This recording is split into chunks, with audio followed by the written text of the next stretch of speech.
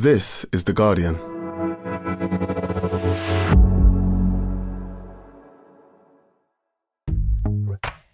Welcome to Weekend, a podcast that helps you switch off from your busy day-to-day and find entertainment and inspiration in the best Guardian and Observer writing from the week. You can either listen to this as one podcast or play each article as individual listens. Just scroll down the description on the podcast page for the timings of what we are featuring. Coming up. So Prince Harry is a living legend of aviation. Why not, says Marina Hyde. Bernie Sanders on what happens if Trump wins and how to stop him. And mushroom macchiato, anyone? Are the new boosted coffees worth the hype?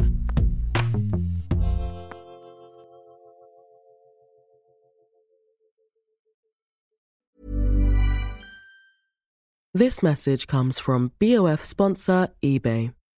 You'll know real when you get it. It'll say eBay Authenticity Guarantee. And you'll feel it. Maybe it's a head-turning handbag, a watch that says it all, jewelry that makes you look like the gem, or sneakers and streetwear so fresh every step feels fly. eBay gets it. So look for the blue check mark next to that thing you love and be confident that every inch, stitch, sole, and logo is checked by experts. With eBay Authenticity Guarantee, you can trust that feeling of real is always in reach. Ensure your next purchase is the real deal. Visit ebay.com for terms. Tired of ads barging into your favorite news podcasts? Good news. Ad-free listening is available on Amazon Music for all the music plus top podcasts included with your Prime membership. Stay up to date on everything newsworthy by downloading the Amazon Music app for free or go to amazon.com/news ad free. That's amazon.com/news ad free to catch up on the latest episodes without the ads.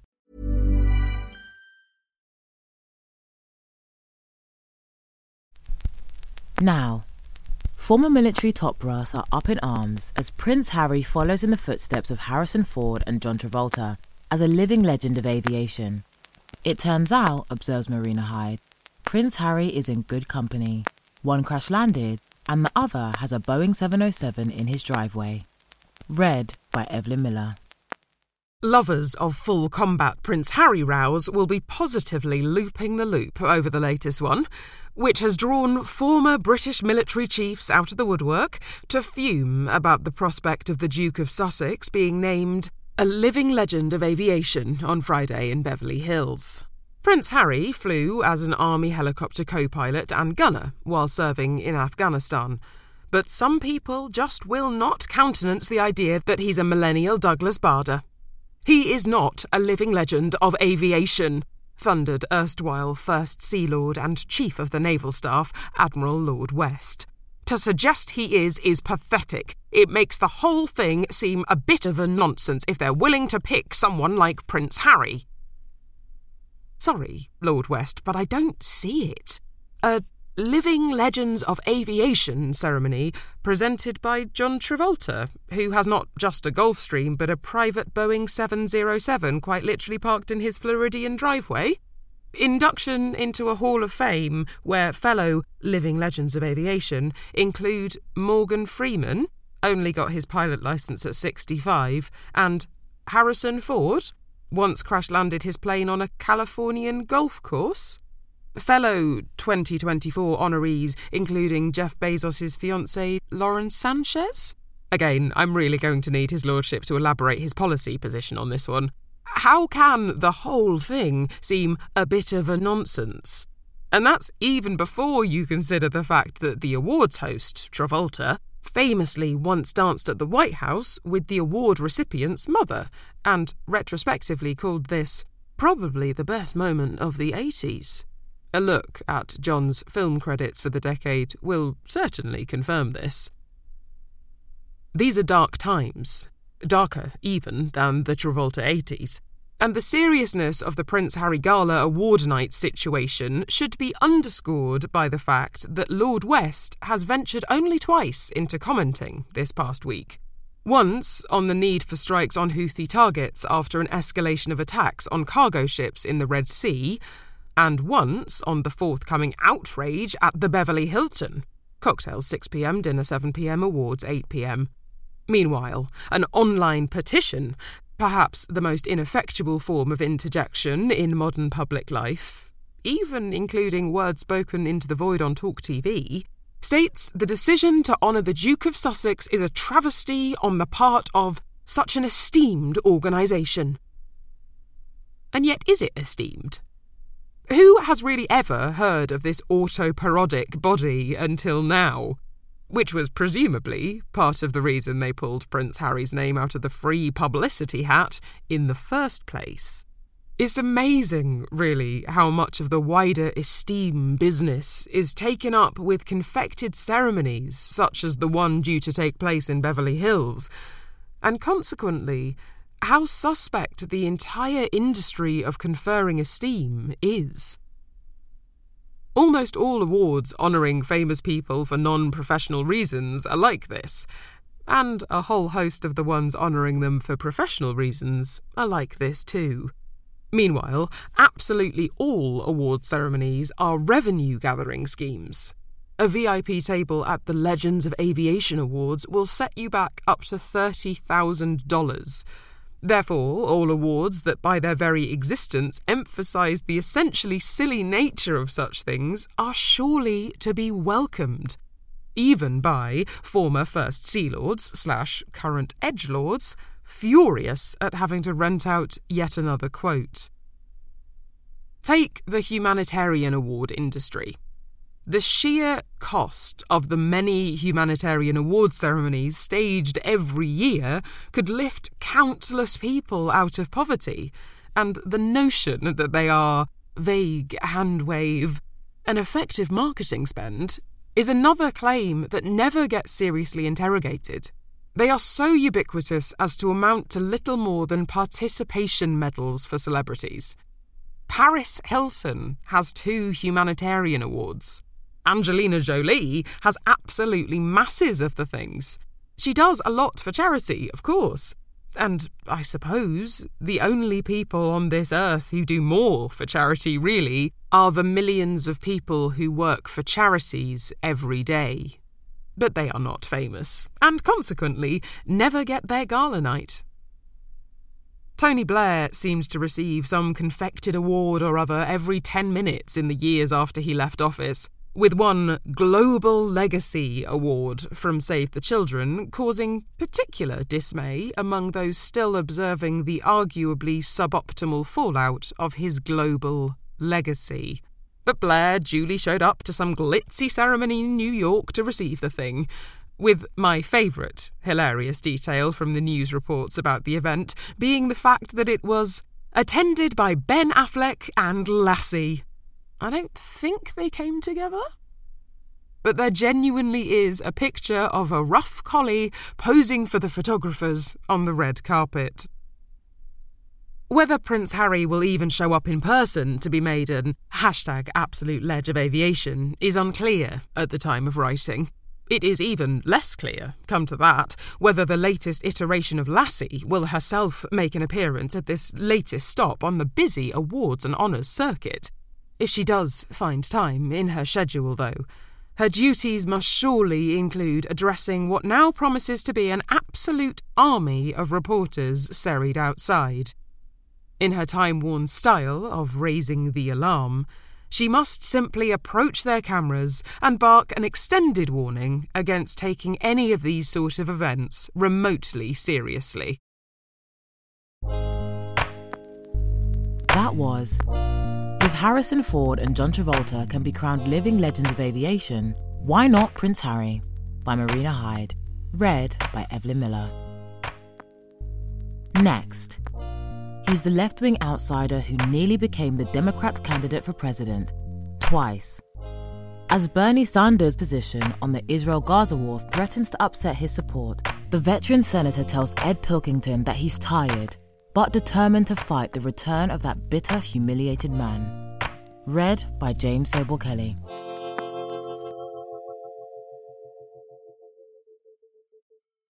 Bernie Sanders sweeps into his state office in Burlington, Vermont, itching to get on with our interview.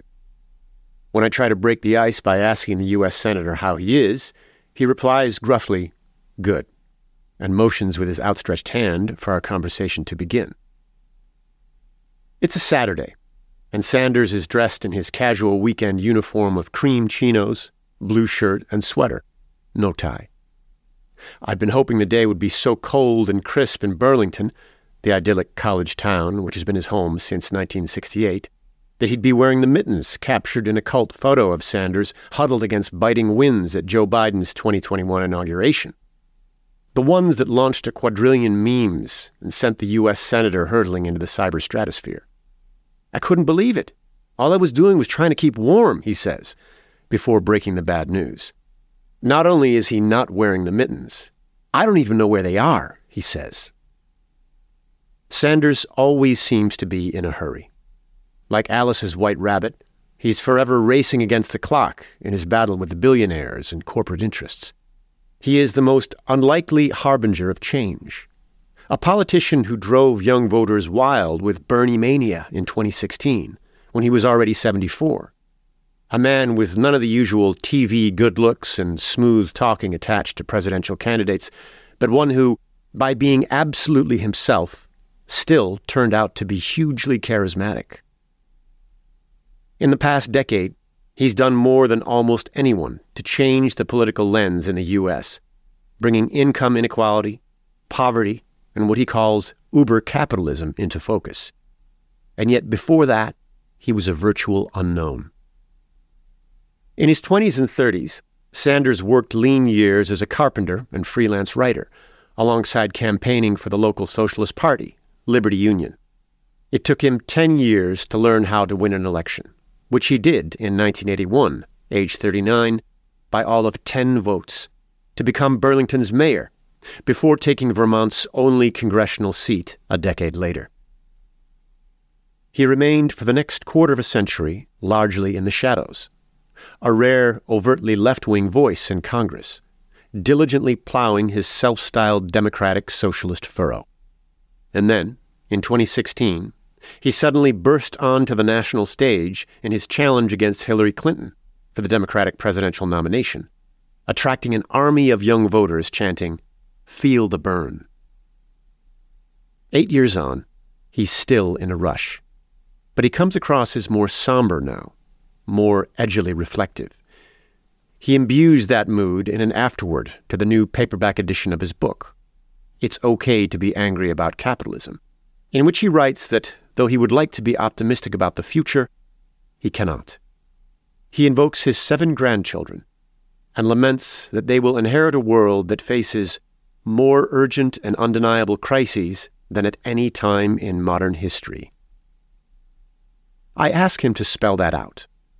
We're looking at a series of extraordinary crises. Climate. It's up in the air whether the world community will make the cuts in carbon emissions to provide a habitable planet for our grandchildren. The growth of oligarchy. A small number of extremely wealthy people control the economic and political life of billions. Democracy. Under severe threat from those capitalizing on people's fears. Not long ago, Sanders used to be ridiculed for such disquieting rhetoric. He was denounced as a firebrand, a rabble-rouser. No one's laughing at him now. 2 wars, a humanitarian catastrophe unfolding in Gaza, vast swathes of North America literally burning, inequality between rich and poor at mind-sizzling levels. As the New Yorker memorably noted, reality has endorsed Bernie Sanders. Is that how it seems to him, that all his fears are coming home to roost? It's not a great feeling, he says. I'm extremely nervous about what is coming. Ah, yes. Donald Trump. Sanders has long had the measure of Trump. In 2016, when Trump said, "I alone can fix it," as he accepted the Republican presidential nomination, Sanders commented, "Is this guy running for president or dictator?" 2 months before the 2020 election, he predicted that a defeated Trump might not go peaceably. Another portent that was dramatically fulfilled. Now that the Iowa caucus has kicked off the 2024 primary season, Sanders is at it again. Except this time, he says, the stakes are much higher. Even for a politician who doesn't mince his words, his assessment of a Trump victory in November is sobering. It will be the end of democracy, he says. Functional democracy. It may not happen on day one, he says.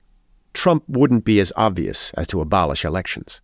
But he would steadily weaken democracy, making it harder for young people and people of color to vote, enervating political opposition, whipping up anger against minorities and immigrants.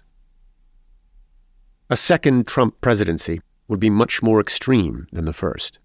He's made that clear, says Sanders. There's a lot of personal bitterness. He's a bitter man. Having gone through 4 indictments, humiliated, he's going to take it out on his enemies. We've got to explain to the American people what that means to them, what the collapse of American democracy will mean to all of us. He doesn't ascribe the rise of Trump solely to a lumpen mass of redneck working-class Americans, deplorables, to borrow a phrase. I do not believe that all of Trump's supporters are racist or sexist or homophobes. I think what's going on in this country is a belief that the government is failing ordinary Americans. Sanders' office sits in the main street of Burlington and is, like the man, minimalist and spare. There are posters from different stages in his political life, including an inevitable Feel the Burn placard and a photograph from Puerto Cabezas, Nicaragua, which Mayor Sanders twinned Burlington with during Ronald Reagan's Contra War against the left-wing Sandinistas. A third wall hanging says, "In recognition of your support for fish hatcheries in the Lake Champlain Basin." He lives in a modest house, a little way from the center of town, with Jane O'Meara Sanders, whom he married in 1988, and to whom he dedicates It's Okay to Be Angry, calling her his wife, co-worker, and best buddy. He also dedicates the book to his brother, Larry Sanders, who lives in Oxford, England, and is a former Green Party councillor, and to his 4 children, one by his first wife, Deborah Schilling Messing, and 3 stepchildren, who are Jane's but whom he considers his own, as well as to those 7 grandchildren. He has built his political persona around reciting startling and infuriating statistics, and my encounter with him is no exception. With his index finger jabbing, as though pointing to an invisible crowd, he tells me that before the pandemic, 3 multi-billionaires, Jeff Bezos, Bill Gates, and Warren Buffett, owned more between them than the combined wealth of the 160 million Americans who make up the bottom half of society. 3 people. That's unbelievable, incredible, he says. Wages, accounting for inflation, are lower today for working people than they were 50 years ago. Think about that. My grandchildren will have a lower standard of living than my generation. In this scheme of things, Trump is merely doing what demagogues are doing the world over, capitalizing on the anxieties and struggles of the people.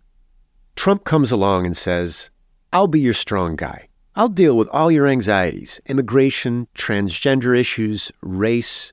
I'll be there for you," says Sanders. Uncomfortably for his colleagues in Congress, Sanders reserves much of his sharpest criticism for the Democratic Party. Officially, he has sat as an independent since entering the House of Representatives in 1991, but he votes as a Democrat in Congress and ran both his presidential campaigns as one. Yet he denounces the party establishment as a consultant-driven, ad-producing election machine. It is beyond pathetic, he writes in the book, that a phony corporate hack like Trump should be able to present himself as the champion of the working classes, while the Democratic Party stands back and cedes territory to him.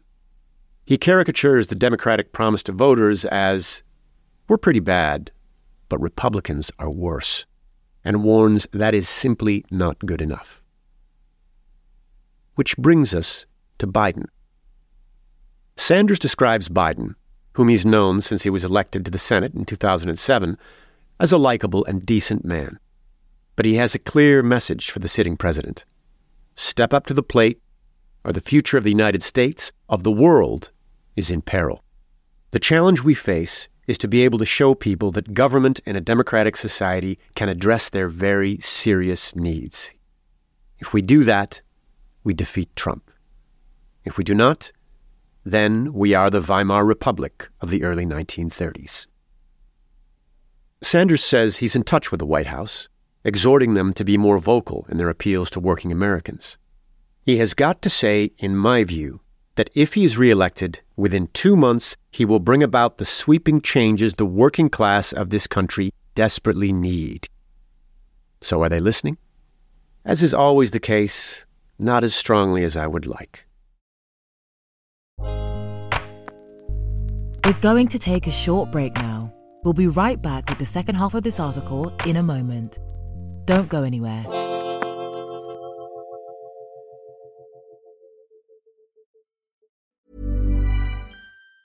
Tired of ads barging into your favorite news podcasts? Good news. Ad-free listening is available on Amazon Music for all the music plus top podcasts included with your Prime membership. Stay up to date on everything newsworthy by downloading the Amazon Music app for free or go to amazon.com/news ad free. That's amazon.com/news ad free to catch up on the latest episodes without the ads. Finding your perfect home was hard, but thanks to Burrow, furnishing it has never been easier. Burrow's easy-to-assemble modular sofas and sectionals are made from premium, durable materials, including stain and scratch-resistant fabrics. So they're not just comfortable and stylish, they're built to last. Plus, every single Burrow order ships free right to your door. Right now, get 15% off your first order at burrow.com/ACAST. That's 15% off at burrow.com/ACAST.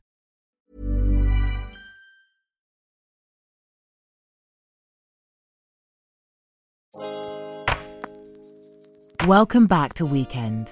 Now, back to Bernie Sanders.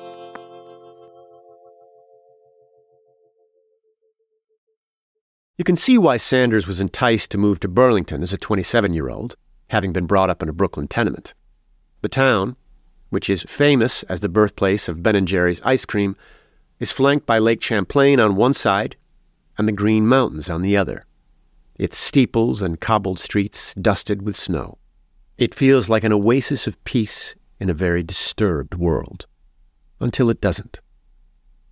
On the 25th of November, 3 20-year-old Palestinian-American students, best friends from Ramallah in the West Bank, who'd come to the U.S. to pursue a safe university education, were shot in a Burlington street by a hate-filled stranger.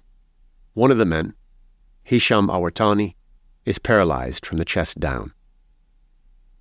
The incident has left Sanders shaken. In a speech to the Senate 5 days after the shooting, he stepped out of the limited emotional range he usually displays in public: anger, outrage, disgust, and sounded palpably upset. He sounds upset now. Less than a mile away from where we are right now, 3 really bright young people were walking down the street, talking some Arabic. Words fail to describe the ugliness and the horror of this in this city, he says. The Israel-Hamas war that erupted on the 7th of October with the Hamas massacre has troubled Sanders like few other events in his 40 years in politics. It's on my mind all of the time, he says. This is something I literally dream about. That's not surprising, given that he is both one of the most prominent Jews in the United States and a politician who puts human rights front and center. And this is profoundly personal for him.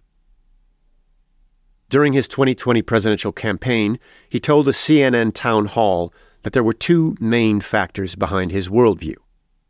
One was growing up in a cash-strapped Brooklyn family, supported by his father's job as a paint salesman. The other was being Jewish. Sanders recalls the visceral way he learned as a young child about the Holocaust. He lifts up the sleeve of his left arm and rubs his skin as he tells me, "I remember going down a few blocks to the shopping area, and there were people working in the markets, and they had their concentration camp numbers tattooed on their arms." His father, Elias ben Yehuda Sanders, emigrated from Poland to the U.S. in 1921. He was 17 and penniless, and fleeing anti-Semitic pogroms. Most of that side of Sanders' family remained in Poland and were almost entirely wiped out by the Nazis. A few years ago, Sanders went with his brother Larry to Swapnitsa, the Polish village where their father had been raised. There was a mound, and it was a mass grave of people slaughtered in the town, he says. So racism, wiping out people because of a different religion, that stayed with me my whole life. His deep personal understanding of the horrors human beings can inflict on each other helps explain the tightrope Sanders has been walking over the war. He's always stood firmly beside Israel as a safe haven for Jews, and has also spoken up over many years for the right of the Palestinians to live in peace. It's a classic two-state position.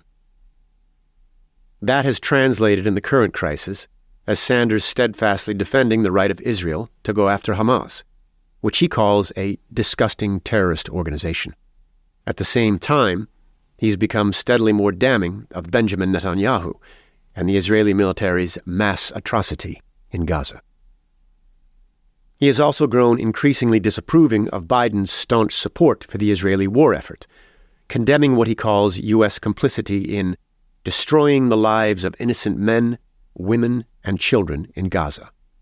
He's trying to block billions of dollars of extra U.S. military aid to Israel and is demanding a Senate investigation into how U.S. arms are used in Gaza. I ask him whether he feels a special distress watching a country he has always supported as a post-Holocaust shelter for Jews inflict such indiscriminate bombing on others. The answer is yes, he says. If there are any people that have suffered, it's Jewish people, and they should not be imposing that type of suffering on Palestinian children. Killing children is not the solution.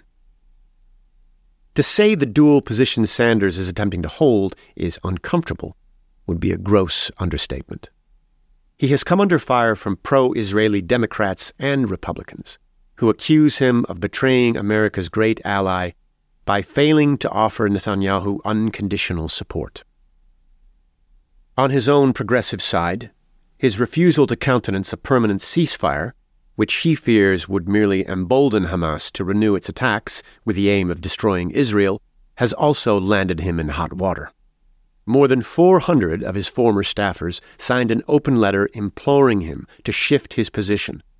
One of them, his 2020 campaign spokesperson, Brianna Joy Gray, tweeted, "Biggest political disappointment of our generation," in response to an interview in which Sanders explained his view. There has also been fallout among young Americans, whom Sanders has long cultivated as the sweet spot of his base. Young voters, drawn towards his no-nonsense takedown of the ultra-rich, are at the core of his 15.2 million following on X, formerly known as Twitter. Yet amid the Gaza crisis, polls show a stark generational divide, with young, progressive Americans coalescing around demands for a permanent ceasefire. I ask him, does he fear that his movement of youthful supporters could be starting to splinter? He clearly doesn't want to go there. I think, at the end of the day, we'll be all right, is all he'll say. Is Sanders swimming against the tide of an increasingly polarized and social media-driven world? I'm trying to do my best, he concedes, a little mournfully, within the complexities. When Sanders went up against Hillary Clinton in the 2016 Democratic primary, those who were paying attention could feel the tectonic plates of U.S. politics shifting. An insurgent campaign focused around inequality and corporate greed was giving a figurehead of the Democratic establishment a run for her money. Not that there were many paying attention. Sanders clearly still feels riled by how marginalized he was in the 2016 race. While his gargantuan crowds chanted, "Feel the burn," pundits derided the free stuff he promoted, such as decent housing and health care for all, with the New York Times chiding that it would add $3 trillion a year to government spending. Many media outlets largely ignored him. Even those dismissive of him had to recognize that he had become a phenomenon. By the end of the primaries, he'd won 22 states and more than 13 million votes. Though he lost, he gained a universe, an army of young, progressive, impassioned Americans fluent in Bernieese.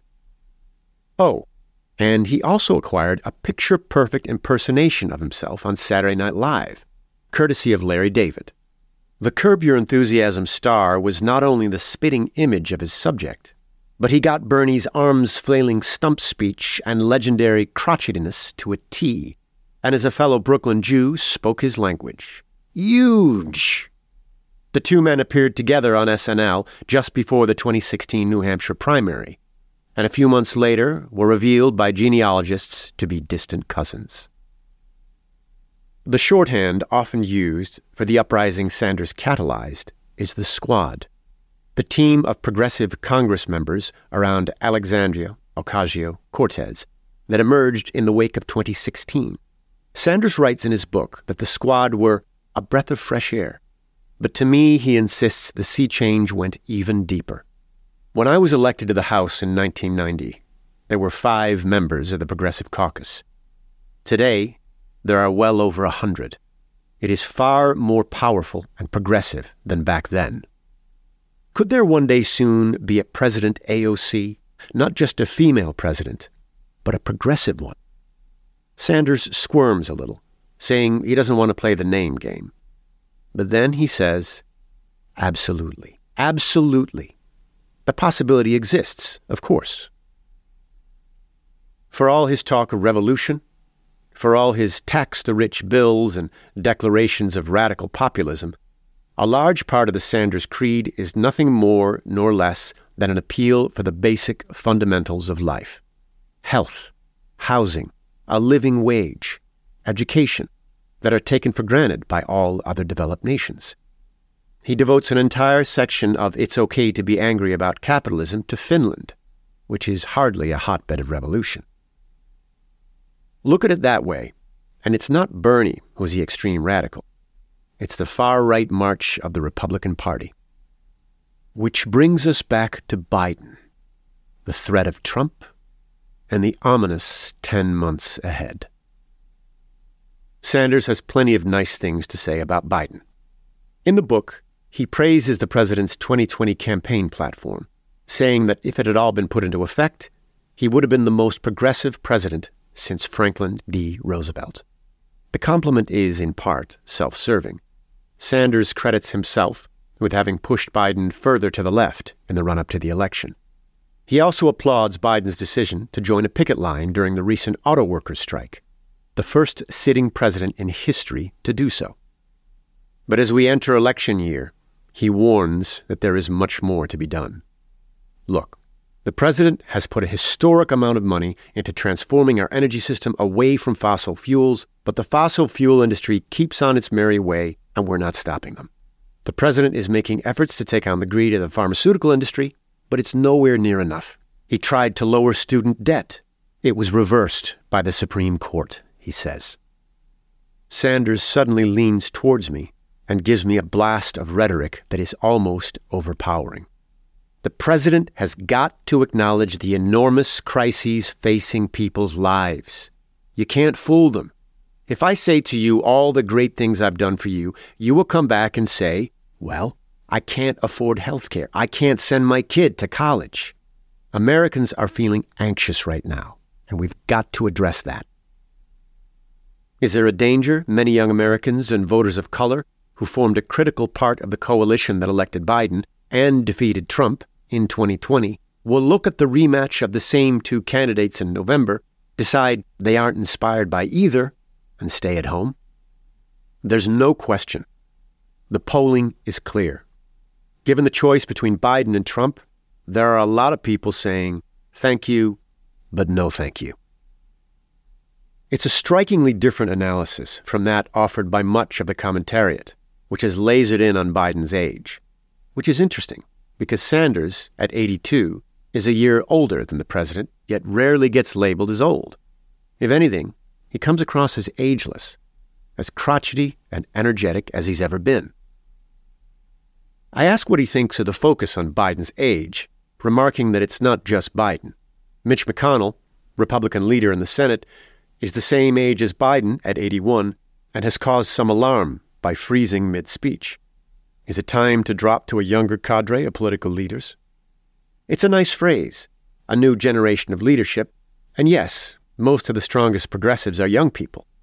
But you've got young Republicans who are among the most right-wing people in the country, So it's not age. It's what the individual stands for. And what about him? On one level, with the world going up in smoke, his brand of urgent analysis is needed more than ever today. But he's been at it a long time. He had a heart attack during the 2020 campaign and must be feeling the weight of it all. He's surprisingly candid. I am tired. I've been doing this since I was elected mayor of this city in 1981. What I see in Washington is so dishonest. There's no debate on the crumbling healthcare system, no debate on climate, no debate on wealth inequality. None. That's distressing. And what we're seeing in the world is distressing. And being 82, this is painful stuff. Just when I think Sanders might be about to announce his retirement, he sits back, rallies himself, and says, let's get back to my grandchildren and the future generation. It's in my DNA. It's in the way I look at the world. You got to stand up and do the best you can. We don't have the moral right to simply walk away. You keep going, I suggest. You got to keep going. That was It Will Be the End of Democracy, Bernie Sanders on What Happens If Trump Wins and How to Stop Him, by Ed Pilkington, read by James Sobel Kelly. Finally, from chickpea to ginseng to olive oil, coffee menus are now full of weird and wonderful brews promising health benefits. But are they superfoods or just far-fetched fads? Rebecca Seal dives in to find out. Read by Evelyn Miller. A brain-enhancing coffee sounds tempting, doesn't it? What's not to like about a daily shot containing not just the caffeine that 75% of us rely on to get going most days, but also a sprinkling of adaptogenic plant or fungal extracts? Adaptogens are substances found in plants and fungi and are big business. Theoretically, they have brain-boosting, focus-enhancing, mood-improving, stress-reducing properties. They are widely sold as supplements, but one of the fastest-growing new markets is for adaptogenic or functional coffee. So is this the end of the plain old flat white? Will your next espresso come with stamina-increasing ginseng or mineral-rich roasted chickpeas? Do they live up to the marketing hype? And perhaps most importantly, is coffee laced with cordyceps mushrooms even drinkable? Before you rush out to buy a bag, you should know that despite the big claims, clinical evidence for many adaptogens is pretty scant, although there is plenty of research on the go. And while many have been safely and effectively used in traditional medicine for thousands of years, what humans haven't ever done before is take them every day, with caffeine, in itself a psychostimulant, sometimes used in medicines, and maybe even a dash of CBD. For those who don't want caffeine, there are decaf versions, as well as new coffee alternatives made with a range of roasted and ground stone fruit and legumes. Reishi mushrooms, for example, have long been used in Asian medical practices as an immune response stimulator, while maca is a Peruvian root vegetable used by Andean people for chest infections, and which may also enhance sex drive. Ashwagandha is a shrub used in Ayurvedic medicine to treat stress and anxiety and increase energy levels. Cordyceps is a parasitic zombie fungus that infects, lives on, and kills adult insects and larvae. Delicious. Used in traditional Chinese medicine for more than 2 millennia to help with energy and stamina. But until now, no one has stirred a teaspoon of any of them into hot water every morning. Adaptogens were first named in the 1950s by Soviet toxologist Nikolai Lazarev, who noticed that consuming certain plants seemed to increase human resistance to, and tolerance of, physical, biological or psychological stress, without themselves causing harm. Initially, only a few plants, all used in traditional medicine systems, were considered adaptogenic: Siberian ginseng and Rhodiola rosea, a flowering plant from the Arctic regions, were among the first to be studied. Both are thought to increase energy and stamina. But today, dozens of plant extracts and supplements are thought of as adaptogenic, including a wide range of functional mushrooms, even though they don't necessarily meet the pharmacological definition and haven't been studied much, if at all. Your social media feeds may be full of adverts making a noise about the brain-enhancing benefits of lion's mane mushroom coffee, but research into this strange, hairy-looking fungus has so far mainly looked at animals, or cells in vitro, rather than humans. A small, randomised controlled study looking into lion's mane as a treatment for Parkinson's disease will finish soon. That doesn't mean that all adaptogens definitely don't work, but it does mean we don't yet know much about dosages, interactivity, or long-term effects. Professor Michael Heinrich is a pharmaceutical biologist with a special interest in medicinal plants and is part of the pharmacognosy, natural drugs, and phytotherapy research group at the UCL School of Pharmacy in London. He believes that at present, many of the claims made for adaptogenic or functional plants cannot be substantiated.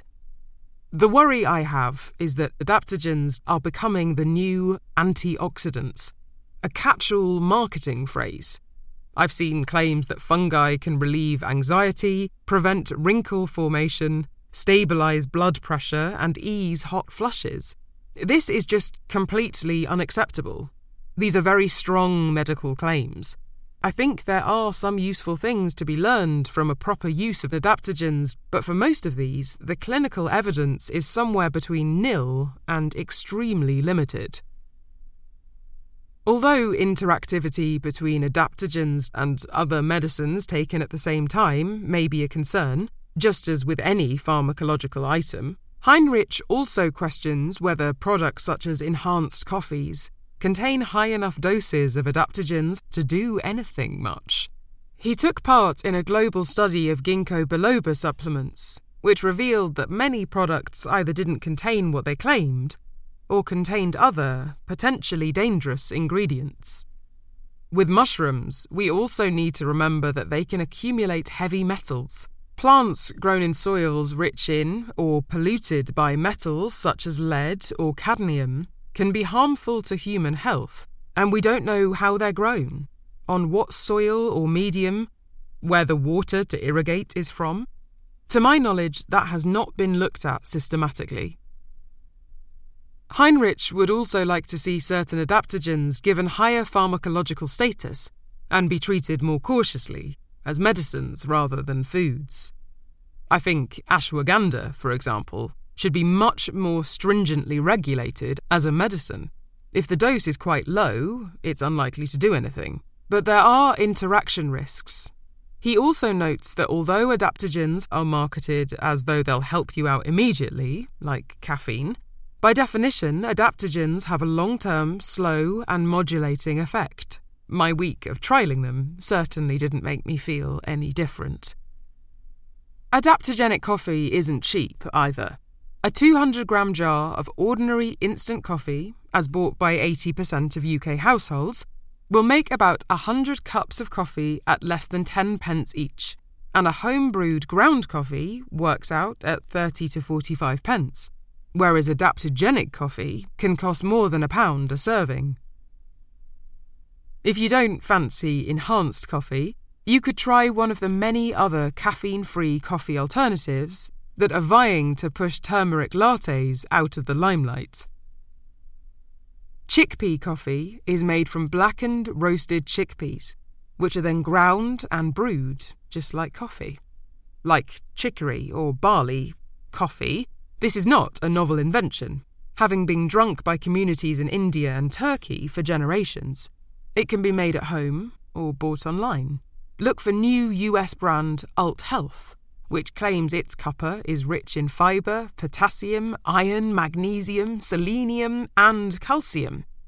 Or there's Maya Nut coffee from Costa Rica, sold by Blue Zones Nicoya, a company set up by longevity researcher Dan Buettner.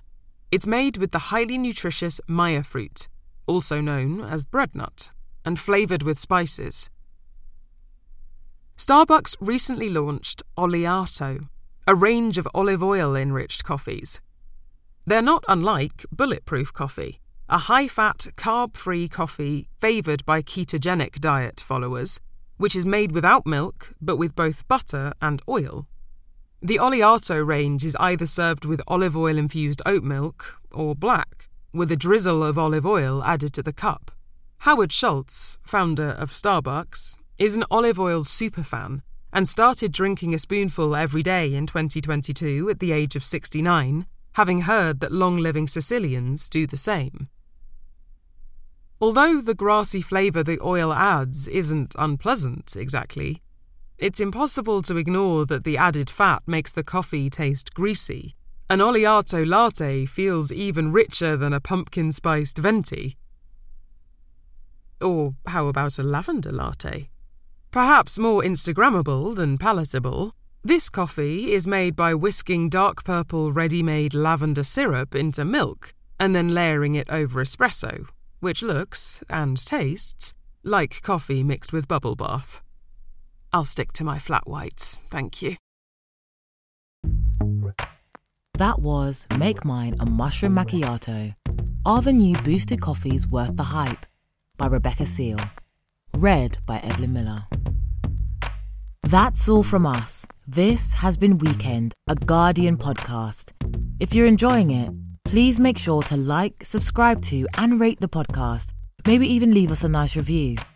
Just search for Weekend wherever you get your podcasts. This week's articles are read by Evelyn Miller and James Sobel Kelly, and presented by me, Savannah Ayode-Greaves. This episode was produced by Rachel Porter. The executive producer is Ellie Bury. Join us again next Saturday. Thanks for listening. This is The Guardian.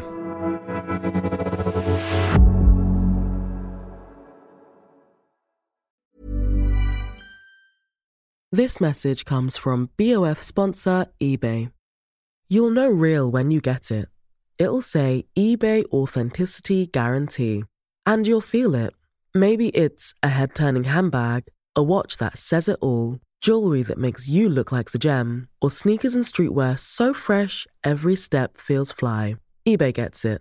So look for the blue check mark next to that thing you love. And be confident that every inch, stitch, sole, and logo is checked by experts. With eBay Authenticity Guarantee, you can trust that feeling of real is always in reach. Ensure your next purchase is the real deal. Visit ebay.com for terms. Tired of ads barging into your favorite news podcasts? Good news. Ad-free listening is available on Amazon Music for all the music plus top podcasts included with your Prime membership. Stay up to date on everything newsworthy by downloading the Amazon Music app for free or go to amazon.com/news ad free. That's amazon.com/news ad free to catch up on the latest episodes without the ads.